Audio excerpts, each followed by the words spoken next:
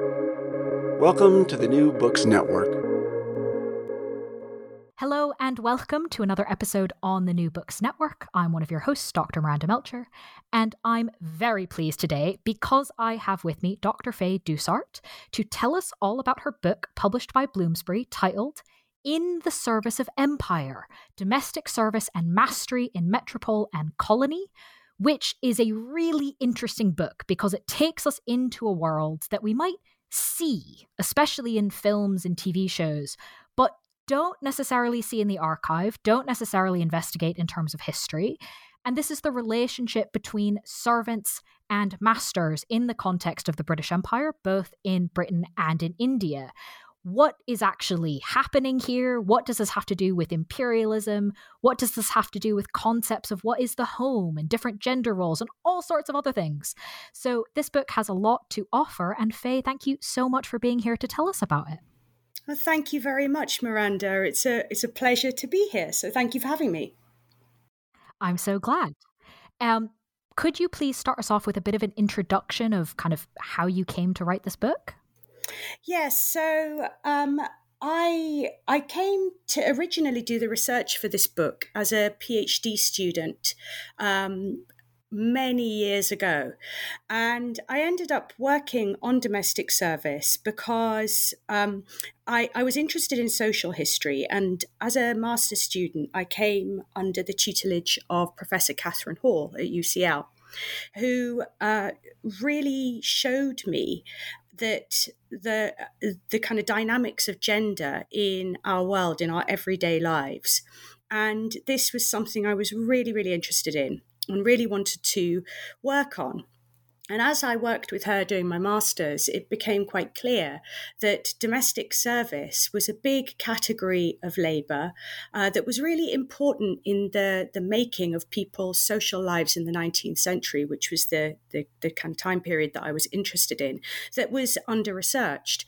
So I saw a kind of opportunity for research, and the more work I did, the more possibility there seemed to look at this work and to have a look at the relationship between employers and their servants in the context of the British Empire. You know, there was some work that looked at domestic service in Britain. Lee Davidoff was one important scholar, and Pamela Horn had written on it, and various others. But there was very little work that thought about domestic service in relation to imperialism. And that looked at domestic service in comparative ways across imperial space. So I was quite keen to do that, to try and think about this master-servant relationship in a context that included both Britain and a colonial site, in this case, India.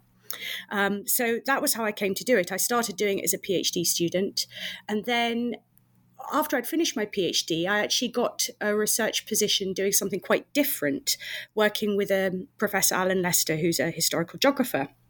And I ended up working on humanitarianism and colonization for several years. And after I'd finished that research, I came back to the domestic service research. And although the field had moved on in the interim, it seemed that there was still space for a book on domestic service across Metropole and Colony. So that's how I came to write the book. Wonderful. Thank you for giving us that background. It's always, I think, really interesting to kind of hear how people come to a particular topic. And this gives us kind of, I think, a lot to build on as we go forward. I want to, I think, start us off thinking about the home, especially as sort of a concept. If we're talking about domestic service, it's kind of obvious that we're talking about the home, but I think it's worth interrogating, hang on, what does that actually mean? Because it does change not just over the time period of the book, but our idea now versus any idea in the 19th century is probably not quite the same. So can you take us through when and why the idea of home was sort of changing during the time period you look at, and especially taking on kind of spiritual significance, ideas about who is in what kind of space? What's going on here? Yes, so the home had, I focus on the 19th century, and there's quite a bit of debate about when the domestic sphere took on the kind of meanings that we see it taking on in the Victorian period, in the 19th century. There's a lot of discussion about separate spheres and whether separate spheres is an appropriate way to think about gendered relations, an appropriate conceptual frame. I think that the home probably was starting to take on a kind of spiritual significance from the 18th century onwards. But this really, as far as my research goes, this really seemed to gain an awful lot of power in the early 19th century and throughout the 19th century. I think this is associated partly to do with the evangelical revival of the late 18th and into the 19th century, and also to the expansion of industrial society and the emergence and expansion of a kind of middle class identity. It isn't just about middle classness, of course. You know, the domestic ideal, the ideal of a home as a place of the site of the family, a place of nurture, a kind of sanctuary from the outside world, was something that had a power, as I say in the book, that had a power that stretched beyond the boundaries of the middle class. It became a way of thinking about what was distinctive and different about the place where the family laid, the place where the family stayed, and the place where productive work happened. But I think it's really, from across the 19th century, as far as what I've looked at goes, I start to see this big shift in how the domestic is being imagined, how it's being represented in novels, how it's being represented in art, the way that religious figures are talking about it, the way that it's just being thought about in a wide range of cultural outputs across the 19th century. It's taking on this significance and becoming something, a space and place that's imagined in ways that are I think, quite different from previous centuries. These ideas tend to kind of revolve around the idea of the family being sort of secluded in a home where paid for work ideally doesn't happen, that it's a place of rest, ideally a place of nurture, and less, and a place to a large extent of that's free from the cash nexus. Bunch of different things happening there. Yes. Very different kind of from the previous way of conceptualizing it. Yes, I think so. I mean, I think that it's, there's a kind of ideology that's emerging, I think, which sort of sanctifies the home. And like I was saying, we could see it sort of articulated in a range of cultural products, but that doesn't mean that is exactly how people are living their lives. I think the home can have this importance. It can have this sort of poetic resonance in a way, in terms of domesticity and how we think about what a domestic space is, what it means, what it should look like, what people should do in it. But people's ability to conform to that or live according to that ideology is going to be limited. You can only have a home in which the majority of its inhabitants don't work for wages when you have a certain level of affluence. You can only decorate your home with, chintz and lovely fabrics and have it ornaments around the place and grand mirrors reflecting the family back to themselves when you have a certain level of comfort. And the vast majority of homes, I imagine, up and down the country through the 19th century were not able to live according to that ideal, but it doesn't mean the ideal didn't have that power. it doesn't mean that the ideal of a comfortable place where a family could live that was ideally ideally occupied by a non-working wife who would delegate domestic labor to domestic servants, children who might be cared for also by other domestic servants, and a husband who would go out to work and earn the capital in order to sustain this family. This was a powerful cultural imaginary, I think, that even when people couldn't live according to it, might also shape the way that they did organize their lives, in an approximation of that ideal. So I think this home, and this kind of gendered idea of the home as a place of nurture and security, feminized space, was really important for shaping the way that the relationship between domestic workers and their employers, the master and mistress of the household, were relating to each other throughout the period. No, absolutely. As we know, even if not everyone can achieve the ideal, the fact that it is an ideal is still incredibly powerful. Perceptions matter, right? Absolutely. And I think especially in a society that is a kind of a sort of developing a kind of model of capitalism that revolves around consumption. That the ideal is really, really important in encouraging people to consume to a large degree. So these households, this ideal household, is a unit of consumption rather than production. It's a place where largely reproductive labor happens. So things ideally are not being made in these houses; things are being consumed in these houses, to put it very simply. Mm-hmm. And this is really important for driving capitalism on when you imagine that reproduce at scale across many households, then you've got something, an important source of consumption. Consuming furnishings, consuming foodstuffs, and all of that stuff has to be prepared. All of that stuff has to be maintained, kept clean.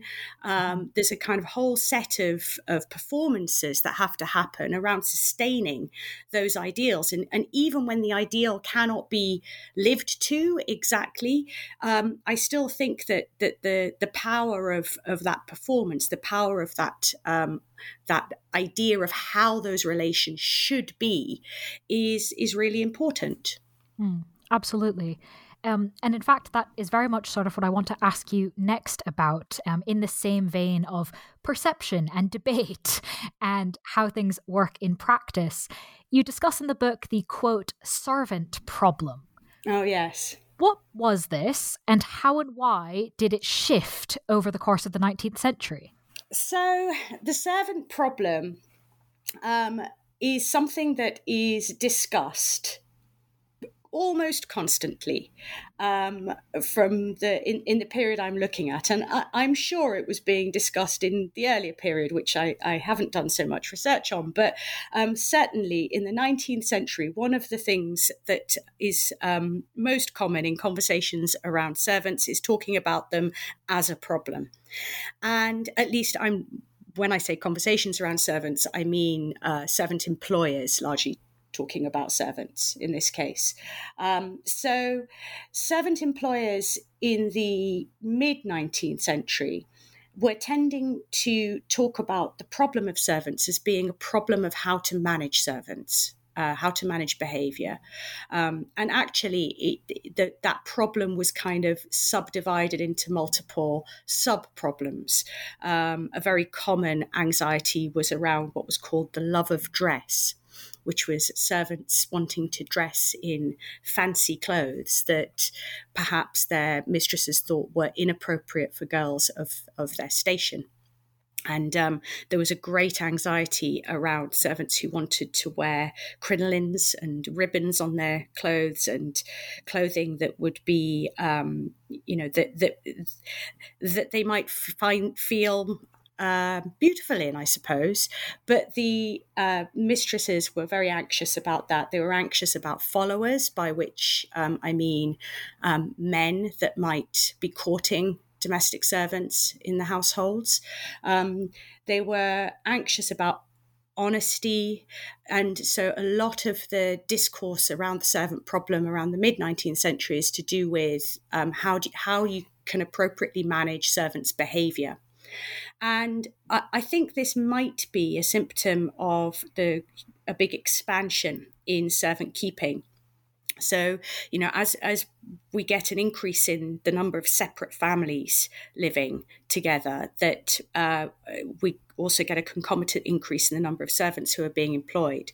And that means that there are lots of people who are employing domestic servants in households, possibly in ways that they haven't done before. So there's a market for advice. There's a market for the kind of domestic advice literature that tells people how you run a household, how you manage the servants. And out of that comes this kind of idea of a problem with servants' behaviour and the need to control servants. I think also that anxiety about control is also connected to a wider anxiety about lower class people on the part of middle and upper class people. I think we can think of this in relation to the sort of beginnings of labour organisation, and there being an anxiety about what servants are going to be, who servants are connecting to beyond the household, what information are they taking out of the private sphere into the world, when they speak to family and friends, that there's a sort of an increasing worry, I think, that servants are not of the family and might in some way betray. I'm using the word betray. This isn't the word that I saw, but I think it's kind of the best one to describe this anxiety on the part of employers, that servants are going to somehow betray their employers or they can't be trusted, and so they need to be controlled. So this is the kind of texture of this problem, I think, until the later 19th century. In the later 19th century, the anxiety shifts and starts to be more about keeping servants, finding servants. There's a increasing articulation of a scarcity of servants.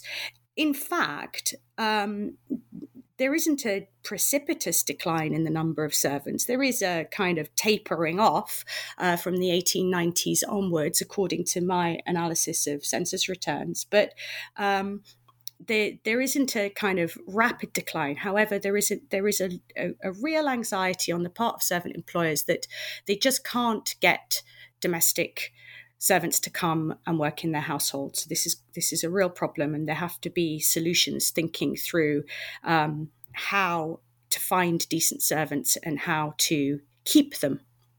I think this is connected in some ways to shifts in what we might broadly call women ideas about womanhood and youth. So in the 1871, there's an Education Act that expands the provision of education. I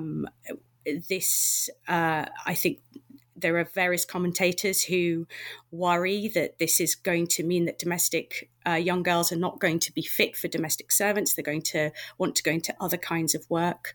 There's the beginnings of alternative occupations opening up for young women, and perhaps the decline of service or perception of the decline of service as a life cycle occupation. So whether it actually is or not, certainly amongst employers, many employers do seem to be articulating an anxiety that they're not going to be able to get servants. And then what are they going to do? Who's going to look after their children? Who's going to wash the dishes and keep the house clean and often assist the mistress of the house with managing all the domestic labour of the household? It's important to note that many mistresses didn't just kind of hire servants and then lie back on their sofas eating chocolates. They were also working, doing domestic work alongside domestic workers too.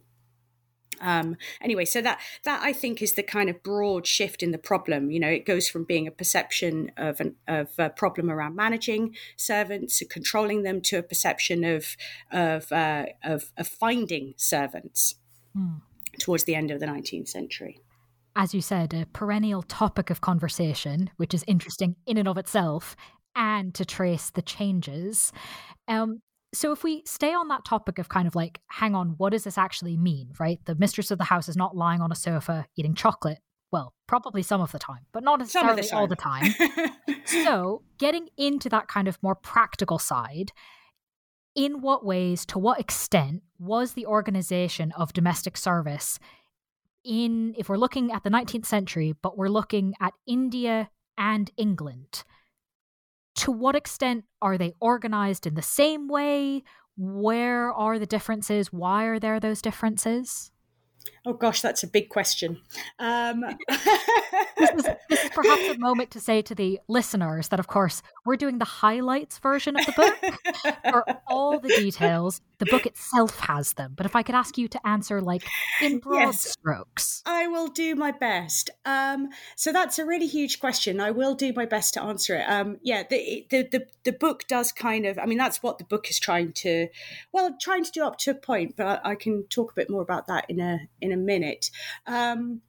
This, I think, broadly, I mean, you're talking about two completely different contexts for a start. India is a place where white Britons have migrated, but in tiny numbers, really, relative by comparison to other colonies of white settlement. And it's a place that white Britons are migrating to and setting up homes. Many more women going there after 1857, after the uprising of 1857, when India came under direct crown control from the East India Company. So you're seeing sort of a different setup from the start in terms of the kinds of households that are being set up. We've got colonial households in India where people are living as a white minority in the position of colonizers, and the domestic workers that they are employing in their households are Indian people. On the whole, in the period I'm looking at, many more of those Indian domestic workers are male, whereas in England and in Britain at that time, the profession had become largely feminized. There were still male servants, but it had become, by the kind of second half of the 19th century, primarily a female occupation. Whereas in India, there were many more male servants.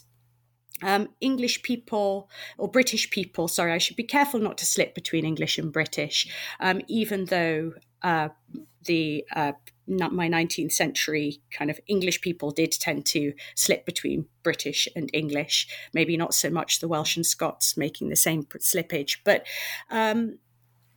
colonizers in India at this time tended to employ many more domestic servants than they would have done in England. They tended to have a bigger complement of servants in their households. They complained that they had to do this. It was necessary to do this because of the nature of the climate, because of just how things were done. There was an argument or an idea that in employing domestic servants in Indian households, they were kind of copying what they saw as kind of Oriental, quote unquote, Oriental practice. So, those were a couple of major differences. The context is completely different. The climate is different. The kind of households are different. So we see a very different kinds of work being done by domestic workers in the colonial and in the metropolitan context. Having said that, there are similarities as well. When people travelled, when white Britons travelled to India to set up homes there, they didn't suddenly leave behind their ideas of what it meant to run a household and what it was to be a master. And in the Indian context, they kind of developed with their domestic servants there a specifically colonial kind of domesticity that carried traces and carried practices and certain ideas about difference from the metropolitan context that were then transformed through engagement with the Indian context. So we get a kind of a new sort of domesticity emerging that is specifically colonial in the colonial sites, in these colonial households. I don't know if that answers your question. I feel like I've gone on. I think it really does. And in fact, I do obviously want to ask more about this, and so I will. But I do think that answered kind of that question and brings us to this idea of, right, the colonial project nature of this. Because you talk about in the book that obviously the colonial project, the Anglicization project specifically, has a lot of elements to it, and you're looking at it in the domestic sphere. And interestingly, you say in the book that it's in this domestic sphere that you see the limits of this project sort of come up the most clearly. Yeah, why I is think that? so.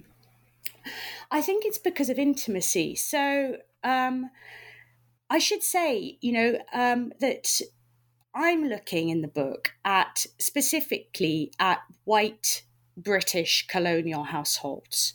There is a huge landscape of servant employing beyond those households in India, which other scholars, Swapna Banerjee is one, who's done a really, really important work on this. And there are many young scholars up and coming who are doing really interesting work on domestic service in Indian households in the context of British imperialism.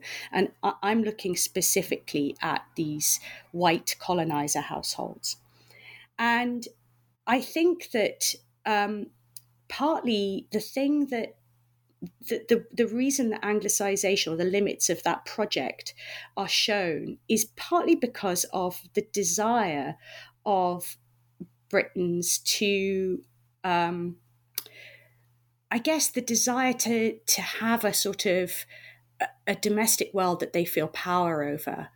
And when they are in these households, with these domestic servants that they're so physically close to and often emotionally really close to and dependent upon, then that rubs up in difficult ways against this idea of them engaging in this colonial project that is to transform this place. They're finding, I have people like Minnie Wood who really struggles with her dependence on her domestic servants. She finds it really, really difficult. She needs them, and they provide her with comfort, often emotional comfort. But at the same time, she's really frustrated by her inability to communicate, the fact that they will do things in ways that she cannot comprehend. Her racism actually is something that she really struggles with, that tension between difference and intimacy, and it's really, really problematic. And I think that in a lot of ways for employers, or at least the way in some of the personal documents that I've looked at, I get the sense that this idea, this sort of vision of an imperial project, which is about, civilizing the world, that has these kind of, ideals driving it, that are broadly moral, but really flawed, as we know, really, really problematic. That in the domestic world, where bodies are close to each other, and there is a necessary dependence of people on other people. In this case, of white European or white British employers on their domestic servants who they feel are so different, and supposedly, according to the kind of language of race that's burgeoning at the time, inferior. But they have this dependence upon these domestic workers. They have these dependence on these servants. And it isn't just a dependence that's practical, it's emotional and intimate. And so this really disrupts, I think, the logic of Anglicization for a lot of these colonial employers. It really makes it really kind of challenges and pushes against the idea that these, that the sort of omnipotence of British kind of colonial identity is really kind of challenged by the intimacy and dependence that is within the relationship between servant employers and servants in colonial households. No, that makes a lot of sense. Thank you for taking us through that. I want to try and tie some of these things together that we've mentioned. Use the word sort of betrayal or fear of betrayal earlier. And obviously you've just talked about intimacy, and that's really quite literally hard to run away from when we're talking about domestic service. And I think that part of the answer to my next question is sort of the two of those things together. Because one thing you talk about in the book that I was fascinated by is there's not just this debate over the servant problem. That's part of what's being discussed, printed about, etc. There's also a lot of debate about rules. What should servants' uniforms be? How should they behave? How should, etc., etc., etc. You talk about it in newspapers and books. It's really quite something. And you note that in the book, there seem to be kind of more of these rules later on in the century compared to earlier. So I guess I'm asking you sort of two things. Why were there so many rules? And why were there so many rules, especially as time went on? Good question. I think that there were a lot of rules because, going back to what I was saying about control, I think that I think as time goes on, my sense is that the relationship becomes more formalized. It becomes understood more and more as work. I think it's quite important to note that domestic workers, domestic servants, were not defined as employees in the same way as other kinds of employee in the 19th century in Britain. They were exempt from truck acts, which meant if they were to be paid a wage, it had to be established in the contract. They weren't automatically entitled to be waged. The employer was responsible for providing them with food and lodging, legally, but they weren't, unless it was kind of specifically agreed, they didn't have to be paid in the coin of the realm. So they were dependents within the household. Now, I think this is connected to domestic services being an occupation that was often done by kin. And I think that as the century progresses, we see a shift to it being less a kind of occupation that might be done by kinfolk, or for example, if you think there might be someone in the wider in a community who has a child, and that child needs to work, and so they go and work in the household, sort of 5 households down. So less community based, and maybe a bit more of a kind of job, more recognizable to us today, if you see what I mean, the kind of work that we might think of domestic service being today. And so that means, and we do have commentators talking about, taking strangers into your house. And I think rules are one way of coping with that difference, one way of managing that difference, sort of saying, okay, I think partly, I think it is about class. I think that's important. I think that it's important about status, important as a marker of status. But my research suggests that, has shown actually that we see these deference rituals, or what we might think about deference rituals, as happening in lower class households too. I think I give an example somewhere of one household where there's one room basically, and the servant and the family eat at different times, but the servant also has to walk around the room in a different direction to the family to kind of mark the difference between the servant and the family. So I think that the rules are in part about marking the servant's difference, somehow kind of protecting perhaps against the intimacy of the relationship and the leakages that might produce. So I think that I think that's where, that's what the rules really are about. I think they're defensive in my view. Other people may disagree with me. I'd love to chat about this with some of my colleagues. But I think that as the century progresses, we see this shift. We see this introduction of uniforms. And I think partly, to a large extent, it's about sort of defining the servant as an employee of a household, as distinct from the family, as someone who is different. And that stands for a few different kinds of different. It can stand for class difference. It can also stand for a difference that's about intimacy and privacy and the secluded nature of the family unit as well. As I said, ties a lot of things together that you've been mentioning. So really interesting to think about.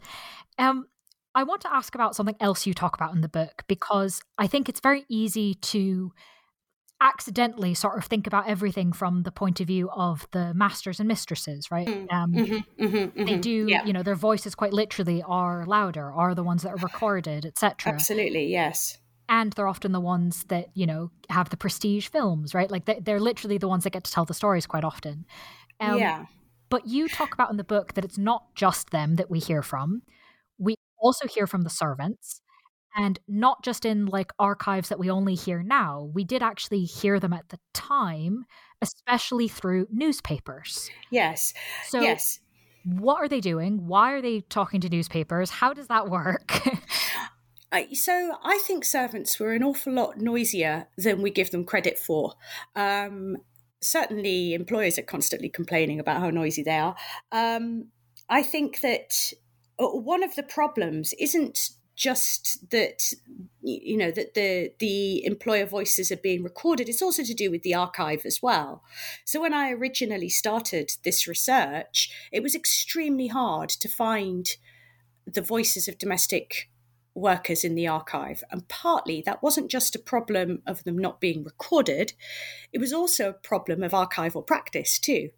And the fact that, they hadn't been seen, I think largely because they were women doing work in a private space, domestic work specifically, they hadn't been seen as significant enough for archivists to actually give priority to in terms of assigning keywords and that kind of thing. So we could get into a big discussion about the discriminatory archive, but I just think that I think now we might find more and more and more sources where we can actually hear servants speak and hear and see their writings. But yes, so I look at them in their writing into newspapers. And I was really astonished when I did the research to find so many servants writing to newspapers. I focused on the Times newspaper because I felt like this was a newspaper. It wasn't the sort of most widely read newspaper at the time, but I thought it was a newspaper that would be largely read by a kind of conservative small c audience, the kind of middle and upper class audience that I was interested to see servants speaking to.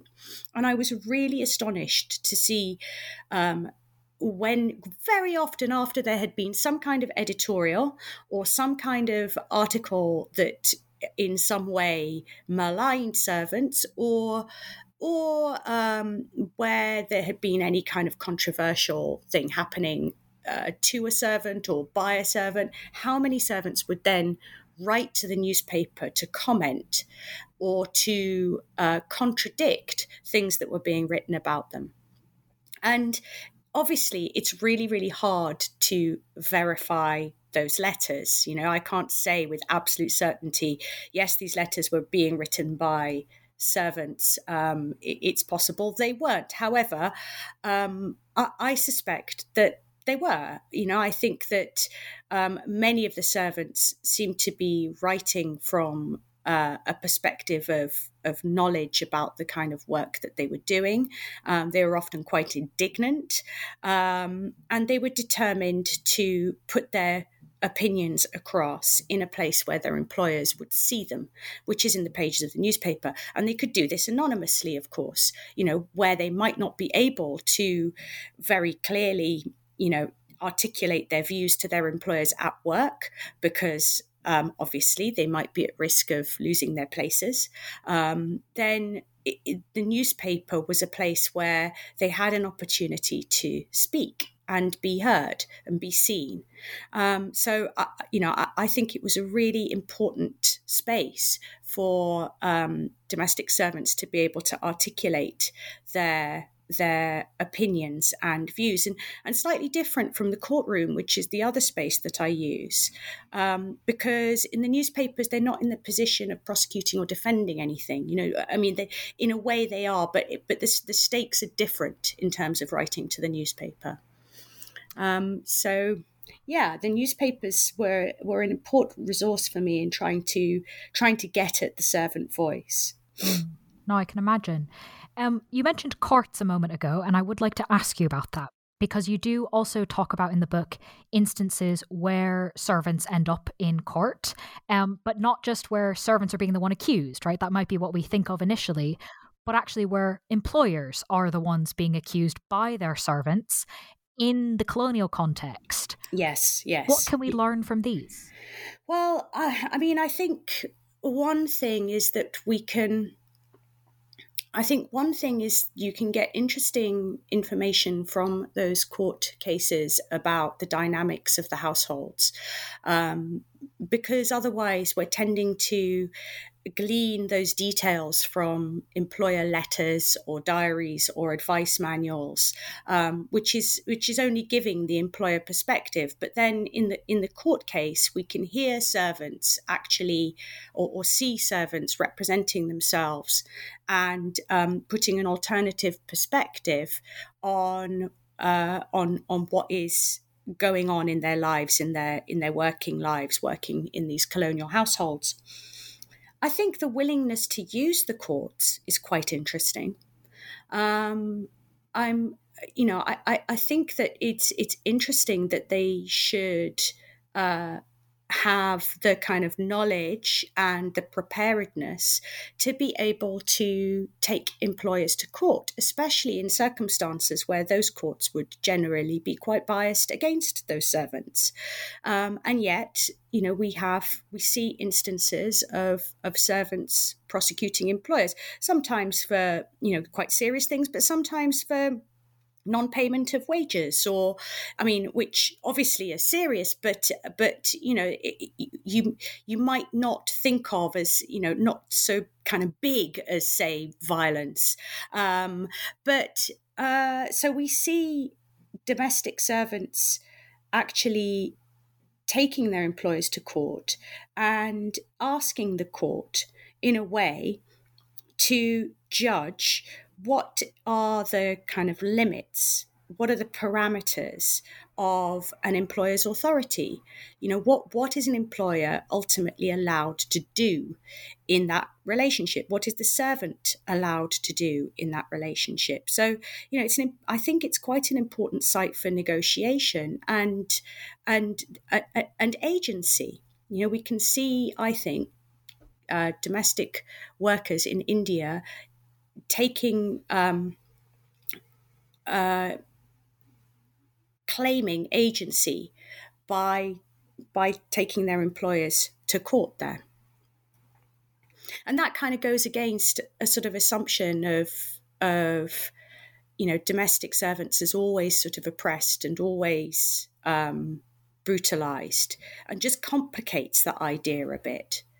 That's not to say that they weren't broadly oppressed, that they didn't have as much power as their employers. That's I wouldn't go so far as to say that there was any kind of equality in their relationships, but I think that I think we have to attend to where servants are claiming agency. And I think, sometimes, not all the time, but sometimes the courtroom is a place where that happens.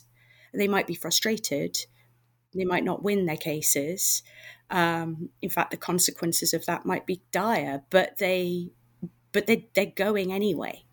And, I feel like it's really important for us to pay attention to those sorts of moments as historians. Absolutely. And in a similar vein, right, court cases are important in a lot of ways, no matter what the verdict is, right? Absolutely, yeah. And similarly, you look at something in the book that fails, and yet the fact that it fails is part of what's interesting about it, but not all of it. So what can we learn when we look historically at something that failed, in this case, attempts at forming unions for domestic workers? Well, I think one thing we can learn is that domestic workers were trying to form unions from really quite early on. I think the initial, if I remember rightly, an initial attempt was actually made in as early as 1825, although I don't discuss that in the book. But, I'm really looking at the 1870s and some abortive attempts by domestic workers in Leamington and in Dundee to start unions. Now, domestic workers were more successful in the later 19th and early 20th century, and other scholars have explored that more. There was a young woman called Jessie Stevens who was really important in the domestic workers union in the later period. However, I looked at the 1870s and some particular moments when domestic workers tried to organise. And, this was a time, we think about the broader context. This was a time where labour organisation more broadly was really starting to get going. And it's interesting to me that these largely women, there were some attempts by manservants to also unionize around the same time. But I was interested in these maid servants in Dundee and the domestic servants in Leamington, and they, I think that again it kind of. I think, again, it is a counterpoint to this idea of domestic servants as sort of always. There seem to be kind of two discourses or two kind of popular ideas around domestic servants. One is that they were all kind of working in these huge households like in Downton Abbey. The other is that they were completely beaten and oppressed and drooping figures. But here, what we see is domestic workers getting together, organising, having meetings, laughing, talking about the conditions of their work, sort of arguing that they weren't prepared to work under conditions that they found unacceptable, and using the language of labour organisation to articulate their resistance. And whilst the movements failed, ultimately, the press certainly sat up and took notice. These organisations were written about in national newspapers. They were, there was discussion of what this labour organisation on the part of domestic workers could mean. So I think that what we're seeing is an example of working women recognizing their work as work and recognizing that they might have the possibility of arguing for certain, if not exactly rights, then better conditions of work that they might be able to organise. It was very difficult for them to organise. Unlike people who worked in factories, domestic workers are a bit more isolated in their time. They didn't have very much free time, so it was harder for them to meet. Nonetheless, they tried. And I think we've got to kind of give that spirit some credit, and think about, what that means for how we think about women's work and women's labour organisation more broadly in the 19th century, because, the 1870s is quite early for women to be organising in this way. Mm-hmm. And as you said, even if it didn't work, it tells us a lot about what they were thinking and what they thought was important. Yeah, I mean, again, I think it's an example of people who we might assume not to have any agency, actually, sort of articulating agency and making a claim to it in quite a public sort of way. I mean, in terms of the way that this was being reported in the press, more broadly than just in local newspapers. No, exactly. Being taken seriously, even if it didn't end up working. Absolutely, yes. Yeah. So there's obviously, I mean, I could ask you a whole bunch of things going into detail about things, but I did promise this would be sort of a highlights tour, which brings us, I think, to the end of that main portion of the interview, leaving me with only my final question. You talked about at the beginning that you came to this book, sort of, you had the idea, did a bunch of work, and then went and did other things, and now I've come back to it. So I'm especially curious then to find out, is there anything you might be working on now or next, whether or not it's a book, whether or not it's on this exact topic? So I'm not exactly leaving domestic service behind. This book has been I think we could definitely call it a kind of labour of, I don't know if love is quite the right word, but I mean, it's been with me for a very long time. I started it as a PhD, like I said, and then as soon as my PhD was finished, I immediately went and worked on something different, and then returned to the domestic service work after many years. And so to let it go has been quite strange, actually. It's quite an odd thing to finish. You never really finish. I think that's the nature of the kind of work that we do, is you're never really done. And so, because I'm not done, there's an aspect of what I talk about in the book that I want to pursue further, and that is violence within the household.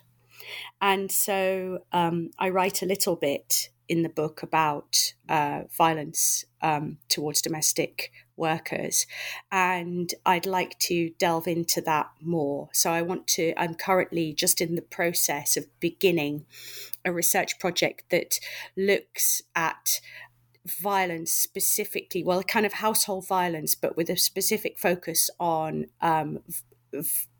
violence between domestic workers and their employers in different colonial sites. And I want to look at Britain. I want to look at the Caribbean. I'd like to also look at India, and I'd like to look at Australia as a colony of white settlement, just to see how this kind of household violence was differently sort of conceptualized, how it was responded to by wider society, how it was responded to by the state, and what the kind of discourses were that were shaping it, because we have quite, we've explored, there are scholars who have explored the sort of spectacular violence of empire, and there are scholars who've explored the everyday violence of empire, and there are some scholars who have also looked at, domestic violence, although it is, an under-researched field. But I think that looking at domestic violence involving domestic workers and their employers really skews our understanding, or has the potential to really skew our understanding of what domestic violence is and how it's perpetrated and how the power dynamics of it work, and how it operates, or is within within kind of broader structural inequalities as well. So that's what I'm really interested in exploring next. And so I'm just in the process of trying to find kind of appropriate case studies in order to research this and hopefully produce a book at the end of it. Well, hopefully you do, because then we can have you back and you can tell us about it then. But in the meantime, while you're actually doing the whole research side, of course, listeners can read the book we've currently been discussing, titled In the Service of Empire, Domestic Service and Mastery in Metropole and Colony, published by Bloomsbury. Faye, thank you so much for being with us on the podcast. Thank you, Miranda. It's been a real pleasure. Thank you for such interesting questions.